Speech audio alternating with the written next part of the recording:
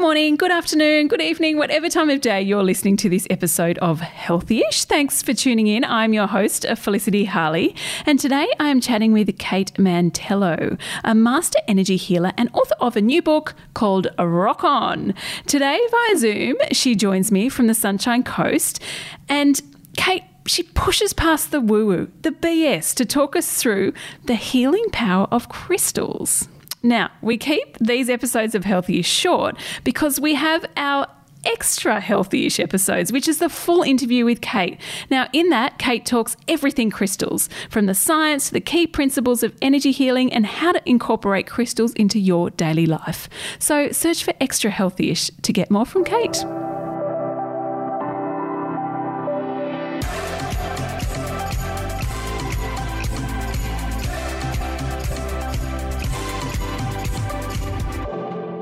Kate, welcome to Healthy-ish. Congratulations on your new book, which is really lovely. It's a really beautiful read, by the way. So give us a bit of a, I suppose, 101. What is crystal healing?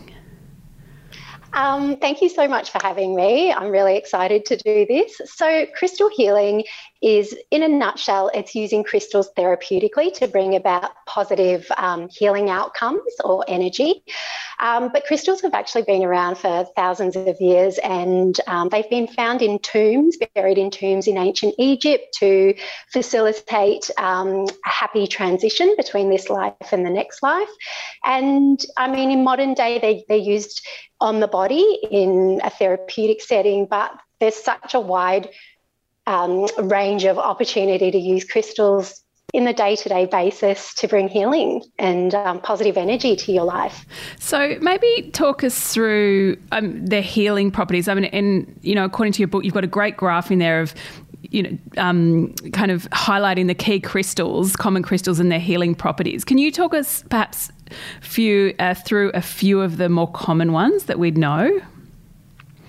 Sure. Probably the most common and definitely the most powerful, I think, when it comes to crystal healing is clear quartz.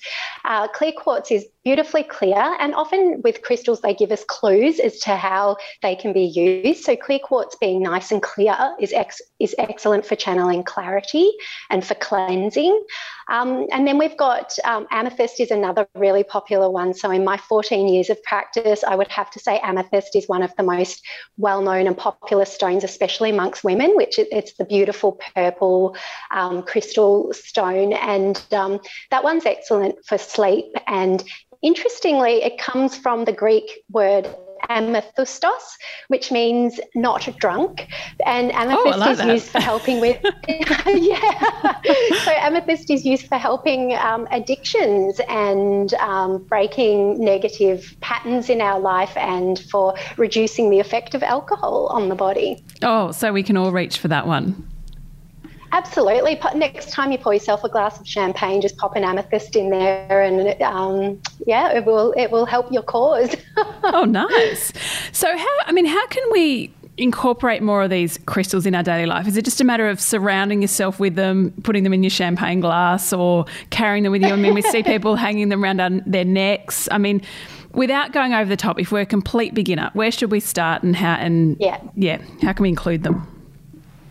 Okay, well, a couple of my favourite ways to work with crystals, coming back to amethyst again, actually, amethyst is really great for sleep. And so you can just pop a piece of amethyst under your pillow, and it is said to ward off bad dreams and night terrors and just help you have a good night's sleep.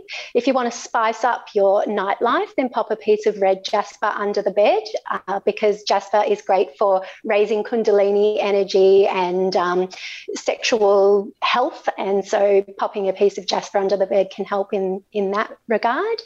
It can even be as simple as just putting some crystals around in your pot plants, because plants actually really love crystals, and just by putting a little piece of clear quartz around will make your plants happier, as well as adding good energy to the space and to your home. What about for relaxation? And because I feel like this is an area where most of us would think crystals come into, you know, calming, clarity. I mean, you've said that before, but how can we do this? Do we just lie down and put them on our body or around us, or how can we incorporate these into our practices? Yeah.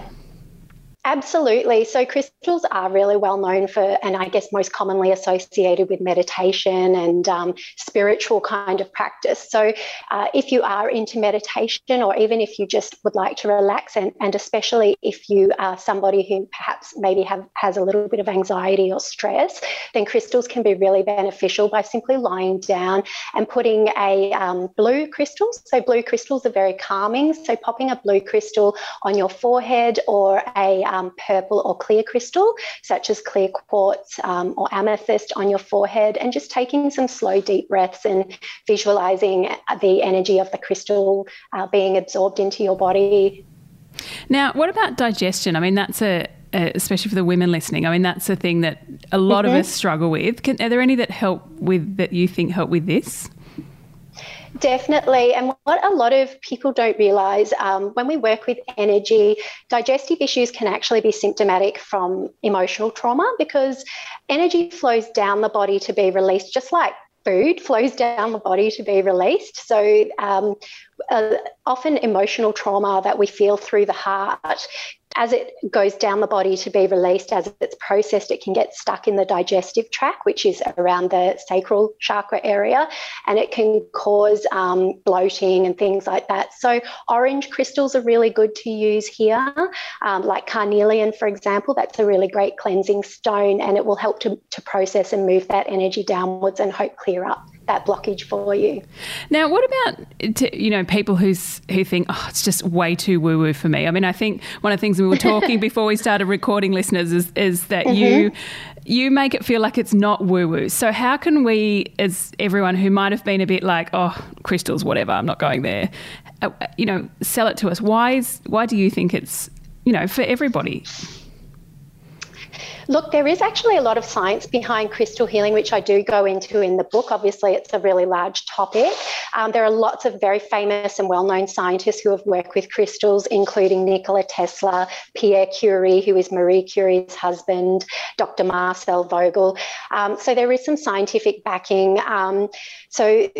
It's not just a spiritually woo-woo type of thing. I think it's become known for that, and a lot of people who are into crystals, I guess, like to wear the dripping crystal jewelry and crystallize everything, and that's awesome. But there's also a very grounded side to crystal healing as well, and crystals, like a lot of other medicinal things, come from the earth and can be utilised for our health and healing. Yeah, I like that. So what about, just lastly, what crystal is central to your life right now? What are you, carrying around or lying down with or whatever, and why?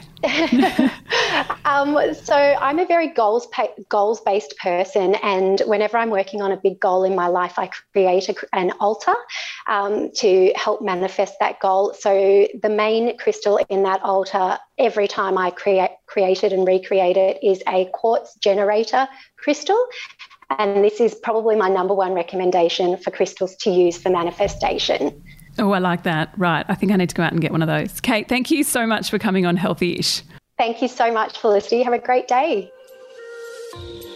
If you want more from Kate, grab her book called Rock On, or download our Extra Healthy-ish podcast. Yes, that's our podcast, also from Body and Soul. It's the extended versions of our Healthy-ish interviews. We publish a new version of that every morning, Monday to Thursday. If you want more info about that or anything else health and fitness related, jump on to bodyandsoul.com.au or follow us on Instagram or Facebook. Thanks again for listening in, and if you have a moment, we'd be so grateful if you could jump on and rate, review and subscribe to this podcast. And until tomorrow, stay extra healthy-ish.